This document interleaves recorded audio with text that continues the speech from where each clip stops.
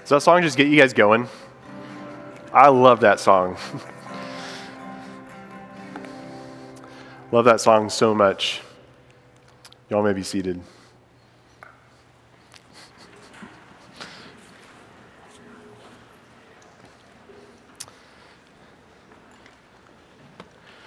Well, good morning. My name is Dylan. I'm the high school director here at New City, and so excited to get to be here with you this morning and share God's word. And I'm very excited. So just a little bit. I know some of you, but I don't know all of you, and so just want to take a couple minutes to get to know me. So my wife and I, Molly, we're from Indiana. And we've been here in Charlotte for about 6 years now. And Charlotte feels like home. We love it. And it's been such a great place for us to be. I love sports. I'm a big sports fan. But I just want to clarify, because I'm from Indiana does not make me an Indiana fan. I am a Purdue fan, okay? There's a really big difference. I love Purdue sports, all Purdue sports. I watched Drew Brees when he played there, which was incredible. A big Colts fan, just anything has to do with sports, I'm all about it. I also love stories. I love huge, expansive worlds you can explore and get lost in, like Star Wars or Lord of the Rings, which I'm really hoping that, this new series is going to be really good. I think it's off to a good start. Harry Potter, Marvel, DC, anything like that, I am all about it. This coming year is a big year for my family, for Molly and I. The biggest and most exciting news is we're expecting our first child. And we are, yes. Baby boy is coming in November, and we are just beyond thrilled and excited to be parents, and can't wait for that, so pray for us. Since moving down here to Charlotte, I've been working on my degree at Gordon Conwell, and it's also a big year because I Lord willing, will graduate in May. And it's been, at times it's like, man, is this ever going to end? But there's light at the end of the tunnel, and it is coming. And I keep telling our current high school seniors, like, man, we're going to celebrate so much this year. You guys graduate, I'm graduating, we're just going to have a big party. It's going to be incredible. But speaking of students, if you don't know, we have the best students here at New City. They're incredible. It's my honor and privilege to get to lead and serve them, and I just love them so much. And if you're in high school and not a part of the ministry, we would love for you to be a part of it. And it's a really good plug. We start next week. Next week, September 11th, we're going to meet at the City Co-op in Matthews. So this morning, we're going to be walking through some of John chapter 6. Now, I love this passage. It's a really long passage, and we can't get into all of it, unfortunately. But what I love about it, Chris asked me to preach a few months ago, and immediately I'm like, this is the passage. This is what I want to preach on. And it's so cool to see how, as we've been walking through the last few weeks, this series on what it means to find and follow Jesus, as I've been studying and planning and prepping, I'm like, man, I think this passage has that themed all in it. What does it mean to find Jesus, and what does he have in mind when he calls us to follow him? So we're going to start in John chapter 6, verse 22, and I'm going to read it. Would you stand with me while I read the passage for us this morning?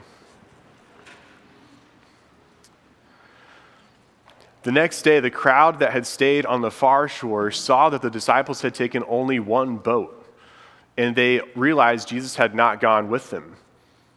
Several boats from Tiberias landed near the place where the Lord had blessed the bread and the people had eaten. So when the crowd saw that neither Jesus nor his disciples were there, they got into the boats and went across to Capernaum to look for him. They found him on the other side of the lake and asked, "Rabbi, when did you get here?" Jesus replied, "I tell you the truth, you want to be with me because I fed you, not because you understood the miraculous signs. But don't be so concerned about perishable things like food. Spend your energy seeking the eternal life that the Son of Man can give you. For God the Father has given me the seal of his approval." They replied, "We want to perform God's works too. What should we do?" Jesus told them, "This is the only work God wants from you. Believe in the one he has sent." They answered, "Show us a miraculous sign if you want us to believe in you. What can you do? After all, our ancestors ate manna while they journeyed through the wilderness. The scriptures say Moses gave them bread from heaven to eat." Jesus said, "I tell you the truth. Moses didn't give you bread from heaven. My Father did. And now he offers you the true bread from heaven. The true bread of God is the one who comes down from heaven and gives life to the world." "Sir," they said, "give us this bread every day." And Jesus replied, "I am the bread of life. Whoever comes to me will never be hungry again. Whoever believes in me will never be thirsty." The word of God to you today. You may be seated. So there's a lot going on even in these 12 or 13 verses. So we're going to kind of break it down into four main sections, and they're titled Seeking, Finding, Revealing, and Following. So let's start out with the first part, Seeking, verses 23 to 24. So we're jumping in partway through the story here. So it's on the next day is how this starts. And Jesus, the day before was the feeding of the 5,000, and thousands and thousands of people came, and Jesus fed them. It's a great story of Jesus' heart and his compassion and his generosity. But the crowds, they see this and they try to make Jesus king. And Jesus is like, this is not the way. Not like the Mandalorians. Like, this is not the way. And so Jesus flees to the mountains, and the people are left wondering where he is, and the disciples leave to go to Capernaum. And then we have the incredible story of Jesus meeting the disciples by walking on the water, and then they get to Capernaum on the other side. But the crowds are left on the other side, and they're asking, where'd Jesus go? Where is he? Where'd he go? And so they begin their investigation. They realize he's not there. They hopped in their boats, and then they head to the other side. So these boats, though, are carrying so much more than just the people. They're carrying with them the longings and the questions and the hopes and the desires that these people had. And they see Jesus and they see this. He's more than just a man. Like, we saw what he did yesterday. Who is this guy really? We want to know. We want to find out who he is. And they have all of these questions and desires and longings packed up with them, and they set sail for Jesus. And they're asking, can he truly make life better?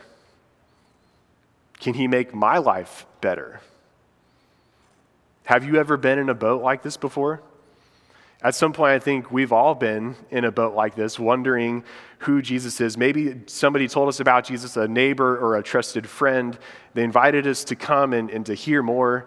Or you were drawn by curiosity, or your interest was piqued as you learned about him, so you got in the boat. Or maybe some of us in here today are like, I'm not sure if I want to get in the boat, or I'm trying to figure out who Jesus is, but I'm not sure if I want to start that journey. But the most important question that any of us can ask is, who is Jesus, and how does the answer to that question impact my life? Whether it's us in the boat or the crowd in the boat in our story this morning, the question being asked, who is Jesus and what does he offer? And the answer to that question is so much more than we could ask or imagine. So let's jump back into the story. The crowds are in the boats. They reach the other side of the sea, and they finally find Jesus, which brings us to the second movement of our story. Starting in verse 25, it says, they found him on the other side of the lake. They did it. They got to Jesus, they found him, but they quickly learned that the encounter that they were having with Jesus today was very different than the one that they had yesterday. The crowds found Jesus. He's literally standing right in front of them, but the irony is they haven't found him at all. They've completely missed who Jesus is. I grew up going to the same church my entire life. I knew the stories. I could cite verses of Scripture. I went to camps and on retreats, but I had no idea what it meant to follow Jesus until what I knew in my head started making the long journey down into my heart. I had Jesus all around me. He was right in front of me, but he wasn't in me. And the truth is, we can live in a world and a culture where Jesus is all around us. It's filled with Jesus, but we ourselves are not filled with Jesus. This is something I've had to learn and work through as I've been working through seminary the last 6 years. Jesus is literally everywhere in seminary, which is a good thing, because if he's not, then it's probably not a very good seminary. But he's the focus of everything. But even so, the reality is I could have walked in there and learned and get my degree and be the exact same person as I was when I started. Or there were times when reading Scripture became an assignment, or it was just another thing to do to check off of the list. And if this knowledge and understanding hadn't translated to my heart, then no real transformation would have taken place. And thankfully, the Lord helped me work through that, and my experience has been very different, and I'm very grateful for that. But are there ways where we do the same? Have we called Jesus teacher, but yet not actually followed his ways? Do we call him Lord, but there's someone or something else that is ruling over our lives? Maybe we've grown up in church our whole lives, or we've go to church every week or do devotions every day, but we can do these things and still miss the heart of Jesus. Just because he's all around us doesn't mean we've truly understood him. Like the crowds, just because he's standing right in front of us doesn't mean that we've actually found him. But it's on this journey that when we truly find Jesus, or maybe it's better said that when Jesus finds us. Back to the story. Jesus doesn't answer their question. Instead, he sees what's really going on here and what they're really seeking after him for, and he calls them out on their motives. And he says, I tell you the truth. You want to be with me because I fed you, not because you understood the miraculous signs. When the crowds finally stand in front of him, they're also confronted by his truth, because when we find Jesus, we find truth. We cannot stand in the presence of God and not be exposed by the light of his truth. We can't hide from him. We can't deceive him with what's going on in our hearts. And Jesus' response cuts straight to their motives. When they confront Jesus, he confronts them right back. And he says, you're mad that I left you? How do you think I feel right now for what you wanted to come here just for the food that I can give you? You're not here because of me, but only what you can get from me. They saw the miraculous sign that he did yesterday, but they were so fixated on how it benefited them, and they failed to understand how the sign was all about Jesus. It's easy for us to make fun of the crowds and be like, man, how do they not get it? How do they not see it? But if we're honest, I think this is something that all of humanity has struggled with. St. Augustine in the 4th century comments on this, and he says, Jesus is usually sought after for something else, but not for his own sake. Commentator Matthew Henry says that many follow Christ for loaves, but not for love. This is a classic example of falling in love with the gift rather than the giver of the gift. What is it that motivates us to follow after Jesus? How many times growing up did you pray the prayer or made this promise, God, if only you would let this girl talk to me? Or if I could get an A on this test, or if you would give me this job, then I promise I will pray. I promise I will never do this again. Or you fill in the blank. But have we ever been more fixated on what we get from Jesus rather than Jesus himself? I'm not saying that our motives are always like this. There can be seasons of life, sweet seasons of life, where it's so easy and so natural, like the disciple Mary, who's just sitting at Jesus' feet and soaking up everything he says and genuinely wants to be with him. But man, this is convicting for me. We can also be like the disciples, James and John. And we're using Jesus because we want to make ourselves feel more superior or more important than others around us, or using Jesus as a pedestal for my own ambition and my own pride. Or we can be like the crowd, and they just want another meal from Jesus, or they use Jesus for their own agenda and try to make him king. Or do we only come to Jesus when troubles in life show up, or when the need arises? Jesus is here and he offers so much more. When we find Jesus, we find truth. But Jesus knows everything going on in our minds, in our hearts, what we fear, what we struggle with, what we hope for, the messy mix of our motivations and desires. He sees it all for you and for me. But he doesn't go anywhere. Just like in the story, it doesn't scare him away. And notice this, Jesus calls out the crowd's motives, but he doesn't condemn the crowd for their motives. He calls them out, but he also calls them up. He takes whatever motives we bring and he redirects them to something higher and better and greater. And this moves us into the next movement of our story of revealing, starting in verse 20, or middle of verse 27. Jesus says, "Don't be so concerned about perishable things like food. Spend your energy seeking the eternal life that the Son of Man can give you. For God the Father has given me the seal of his approval." In this movement of the story, Jesus reveals to the crowd what their true desires really are. He speaks with commands here to reinforce what he's trying to say. He's like, do not seek which is only going to lead to death, but do seek with all of your heart that which leads to eternal life. There are things we think we want or need, but in the end, they're not going to give us what we want. They're not going to last. We will always be left hungry again.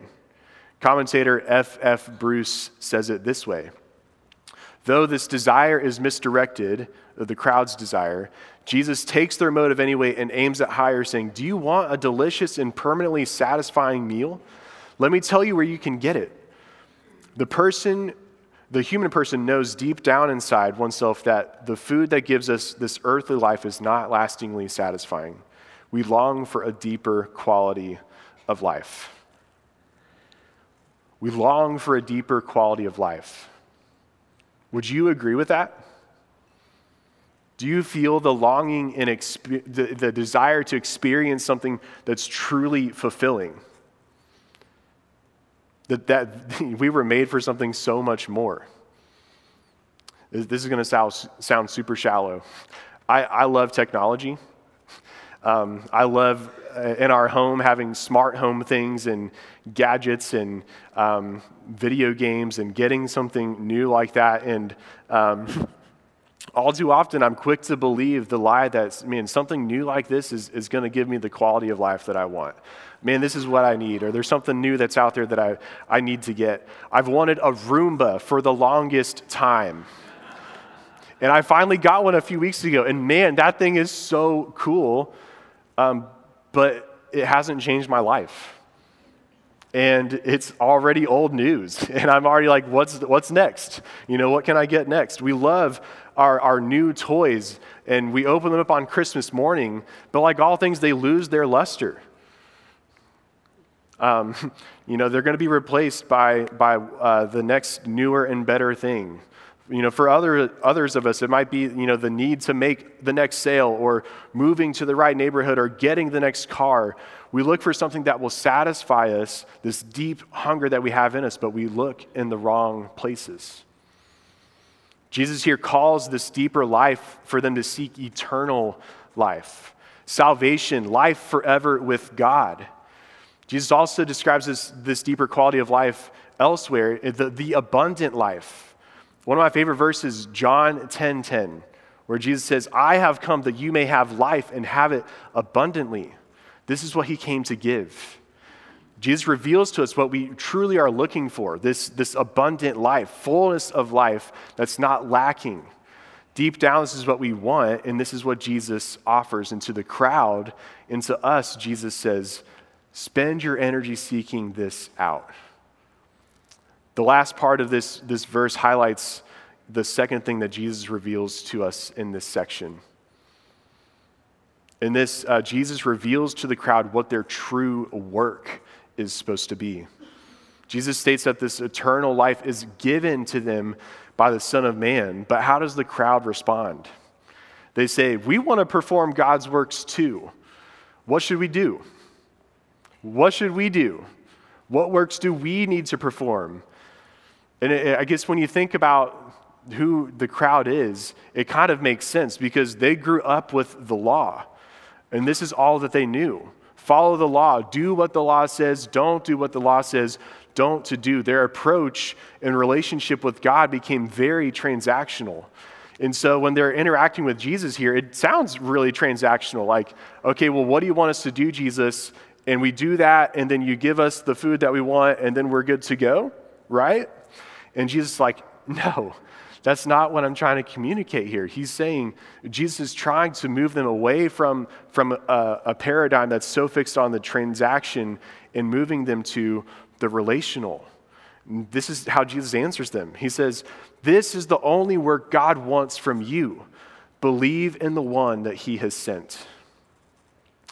I used to work at a summer camp in the summers in college, and it was such great memories at this camp. And this is back in the days when I had really long, wavy hair that I was really proud of, and Molly was less enthusiastic about. But my first summer there is it's so vivid to me because it's when I understood the heart of the gospel for the first time. I remember it clear as day. It was it was evening. It was kind of the golden hour where everything is kind of lit up by the sun as it's going down. And I was heading to a campfire. I was leading a session at a campfire, and I was walking across this field, making my way there. And I was frustrated. I was so frustrated because I was longing for this abundant life. I was longing for this abundant life, and I was trying to do all of the right things. I had these high ideals and goals of, man, I'm gonna pray every single moment of the day. I'm going to meditate on Scripture all the time. I'm trying to be as good as I can be. But I was asking the question, like, what do I need to do in order to do it? How do I make that happen? And multiple times throughout the day I would forget, or I would get distracted and my mind would go somewhere else, and I'd realize that I'd messed up, and I would just be like, why can't I do this? Why is this so hard? Is this what it's always going to be like? And this night, as I was heading to the campfire, I was at the heights of my frustration and confusion, and I will never forget the undeniable sense of Jesus saying to me in that moment, this is why you need me, Dylan. This is why I went to the cross for you. And I can't fully describe to you in that moment the amount of freedom and release that came over my heart. It was like a waterfall of grace washing over me as my heart stopped operating out of a place of doing and earning and performing and started living from a place of abiding and receiving. When we find Jesus, we find truth, but when we truly find Jesus, we also find grace. John 1:14 says, Jesus is full of grace and truth. What does it mean to find Jesus? It means to experience both his grace and his truth. We can't do or earn what can only be given. We can only receive what is given. And this is why Jesus reveals to them what their true work is. The only work you must do is believe, to trust, to put your faith in Jesus. The eternal, abundant life we're called to seek is not performance-based living. It's not religiosity. It's not doing or earning. It's receiving over and over again what can only be given to us through our faith and belief and trust in Jesus. This is the gospel. We cannot save ourselves. There's nothing we can do to make this happen. Jesus lived the life we could not live, died the death we deserve to die.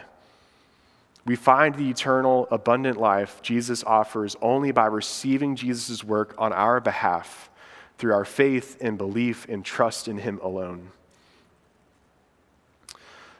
The last thing Jesus reveals is our true dependence. And this leads us to our final movement of the story titled Following. And we'll start in verse 32. To truly follow Jesus, we must live fully dependent upon him. So the crowds, they ask Jesus to give them another sign. And they cite Moses and say, well, you fed us one day, but remember what Moses did for our ancestors? He fed them bread every single day for like 40 years. What can you do better than that? And Jesus doesn't take the bait, obviously. And he says, I tell you the truth. Moses didn't give you bread from heaven. My Father did. And now he offers you the true bread from heaven. The true bread of God is the one who comes down from heaven and gives life to the world. What Jesus does here is completely reinterprets their understanding of what, this Old Testament story was. The whole purpose of the wilderness and the manna story in the Old Testament was God's way of teaching and training his people to be dependent on him. They just came out of Egypt. They're in this chaos and confusion. What is life now? Who is this God who saved us? And he's like, I'm the one who provides. I'm the one who gives what you need. Take what you need each and every day. Let me give to you, know my goodness, know my care for you. He's teaching them this is exactly what Jesus is doing. Jesus is trying to teach the disciples the same thing of just as our physical bodies are dependent on food, our souls depend on the true bread from heaven that the Father is offering to the world. And in response to Jesus' reinterpretation in this offer, the crowd says, Sir, give us this bread every day. And Jesus responds to him with the powerful proclamation and promise, I am the bread of life. Whoever comes to me will never be hungry again. Whoever believes in me will never be thirsty. Jesus says, the bread your soul needs is me. I'm the source of life, the one who sustains and nourishes your very self. Whoever comes to me hungry will never hunger again. Can you imagine what that would be like? To never be hungry or thirsty again. How many times have you left the Thanksgiving table and saying, I'm never eating again. I can't look at a plate of food again. And then you go and you watch football, and then it's halftime, and then you find yourself back in the kitchen making another plate of food. Or is that just me? The truth here is, when we're always going to be hungry again. And when we forget where the source of our abundant life comes from, we're going to find ourselves back in the kitchen making another plate of food of something that is not going to fill us. If you continue reading this chapter, Jesus uses another term to describe the depths of the dependence that he's calling us to have. He says, whoever feeds on my flesh and drinks my blood abides in me and I in him. Eventually, as the story goes on, the crowds leave. What started as thousands of people in the beginning has dwindled down to Jesus and the 12 because this teaching has been too hard for them. It's only Jesus and the 12. But what Jesus said here about abiding in him drives home the point of what what it means to follow him, what he has in mind when he calls us to follow him. There's no following Jesus without abiding with Jesus. Jesus teaches the same thing, the same life-giving dependence elsewhere. In John 15, he uses the image of the vine in the branches, and he says, I am the vine, you are the branches. Only the branches that are connected to the vine will bear fruit. Only the branches that abide in the vine will live. This concept of abiding in Jesus is the perfect way to describe what he says and what he has in mind when he calls us to follow him. It's a daily dependence. We have to remain connected to him. Only he is the vine that gives life. Only he is the food that satisfies our soul. So what are the vines that we're connected to? Is there any other food that we find ourselves dependent on other than the bread of life? To be very honest, this has been the most convicting part of the message for me. because it's a busy season of life. Ministry is kicking off. I'm still trying to finish seminary. We have a baby coming, and we're trying to prepare for that. And when he comes, life is only going to get crazier. So when I ask myself, what am I connected to, or what am I drawing my life from, my answer hasn't been Jesus.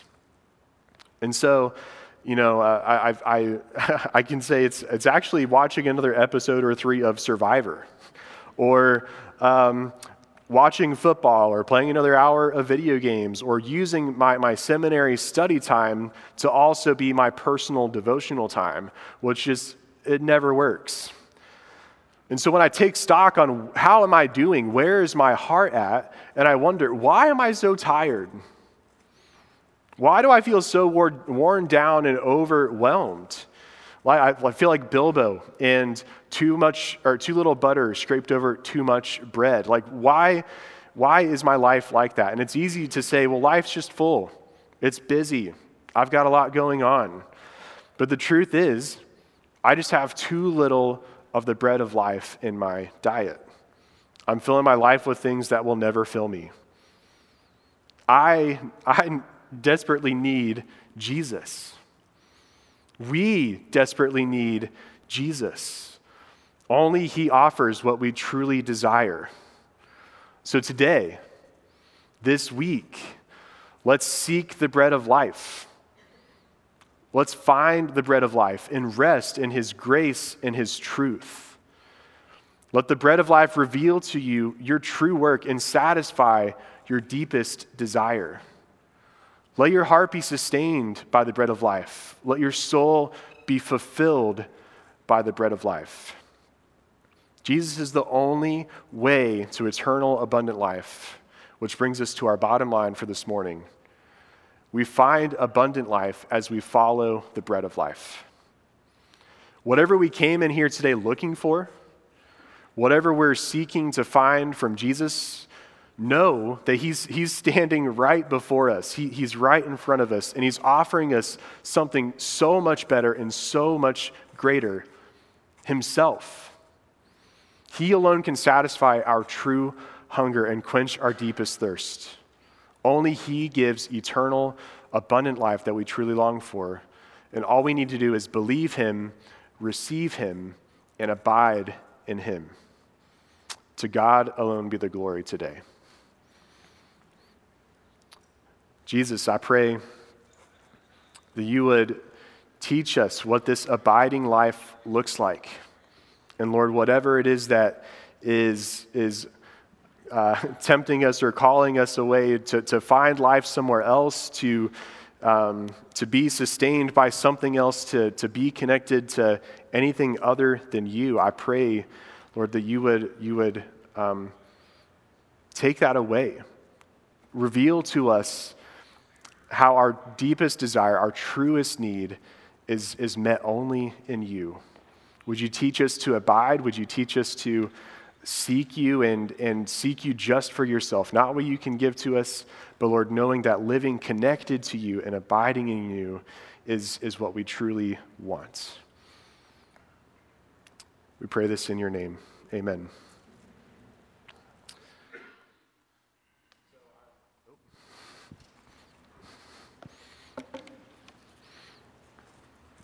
Here we go.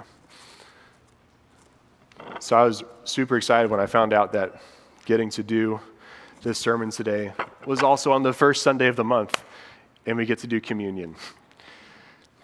Because I don't think, talking about the bread of life and all the things that the disciples, heard Jesus teach and witnessed him talk about, it's hard for him to imagine, the night that Jesus was betrayed, his last meal with the disciples, when he says,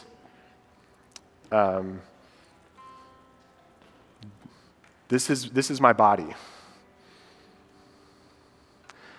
And what would be going through the disciples' mind? What are they thinking about? And I think they'd probably, go back to his teaching here. But as we come to the table today, and we remember the sacrifice and the life that Jesus gave to us, his death, his resurrection, let us also remember the promise that he makes when he says, "Whoever comes to me, the bread of life, will never be hungry again and will never thirst again." Just a couple of instructions. We have 4 stations up here in the front, and we'll have hosts come down and release you by row. And you'll take your bread and dip it. Don't drink from the cup. Just dip, and if you lose it, grab another one and dip again. But yeah, everything is gluten-free, and the table is open. If you are a follower of Jesus, but you don't belong to New City, that's okay. This table is open for people who follow Jesus. And if you're not sure where you're at with Jesus, or your heart's not in a place to receive Jesus, then that's okay too. But you can still come and just make cross your arms and let us know that you're not here to receive the elements, but you want to receive a blessing, and we would love to still bless you. Let's just take a moment here. I'll bring us into starting communion in a moment, but let's take a moment to reflect, to pray. What is my life connected to? What am I dependent on? What source of food is my life drawing from? And let's lay those aside and come to the table to receive Jesus, the bread of life, and receive his promise that he will truly satisfy us.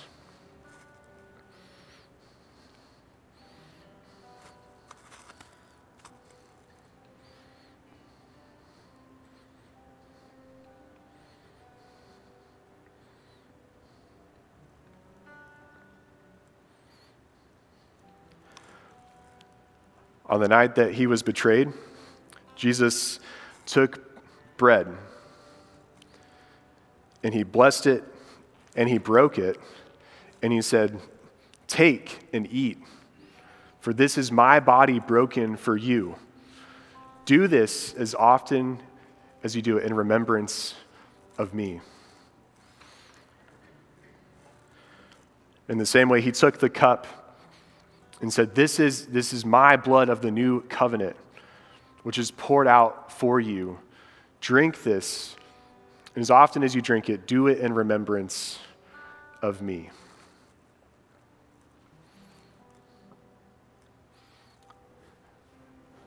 This is the table of God for the people of God.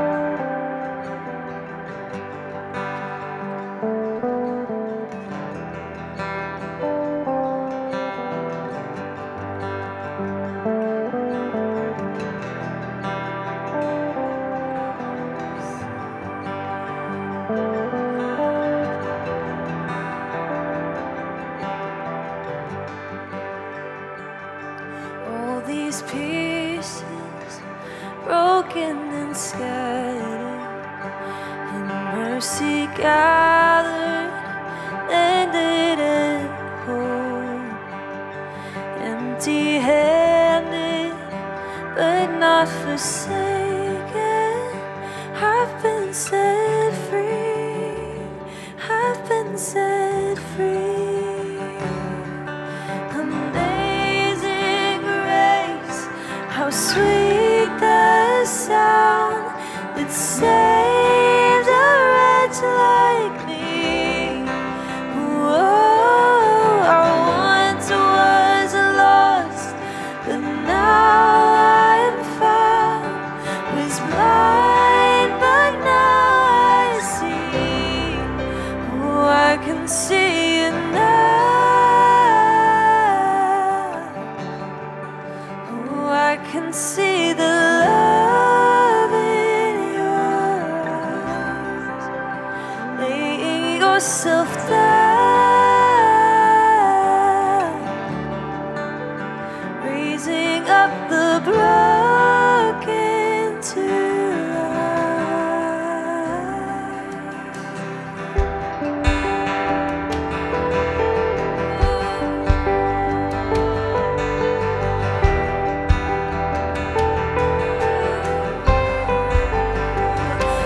take our failure, you take our weakness. You set your treasure in jars of clay.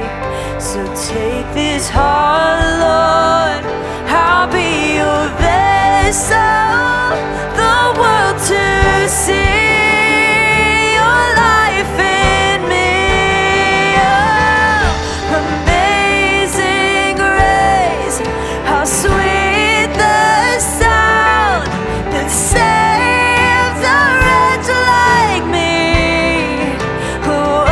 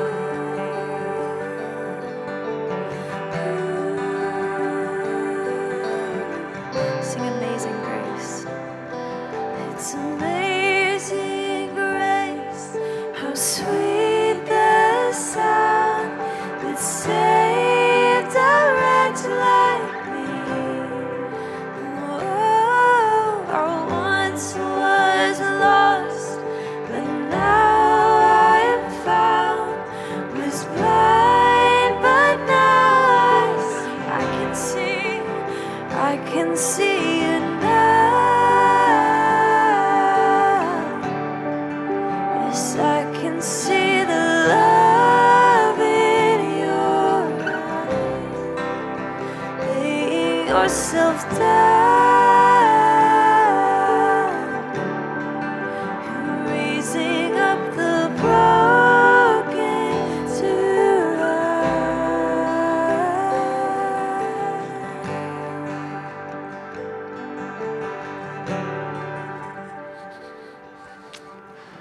Amen. Hey, thank you all for joining us this morning. If it is your first time, we would love to meet you. You can go out to Connection Point in the courtyard. We would love to give you a gift, get to know you a little bit more. If you need prayer for anything, we have some Connect cards on the seat back around you. You can write a prayer, or you can come to the front and be prayed with if you would like. And one last way that we respond in worship is through giving. And so if you would like to give, you can go to newcity.us/give, or we have some drop boxes out in the lobbies that you can drop an offering in as well. And one last note is this coming Thursday, we have renewal night, and it's at 6:30. And is it here or Matthews? Matthews. I just wanted to clarify. It's on the screen. It's at Matthews, 6:30 on Thursday, renewal night. We would love to have you there with us. If you would extend your hands to receive this benediction.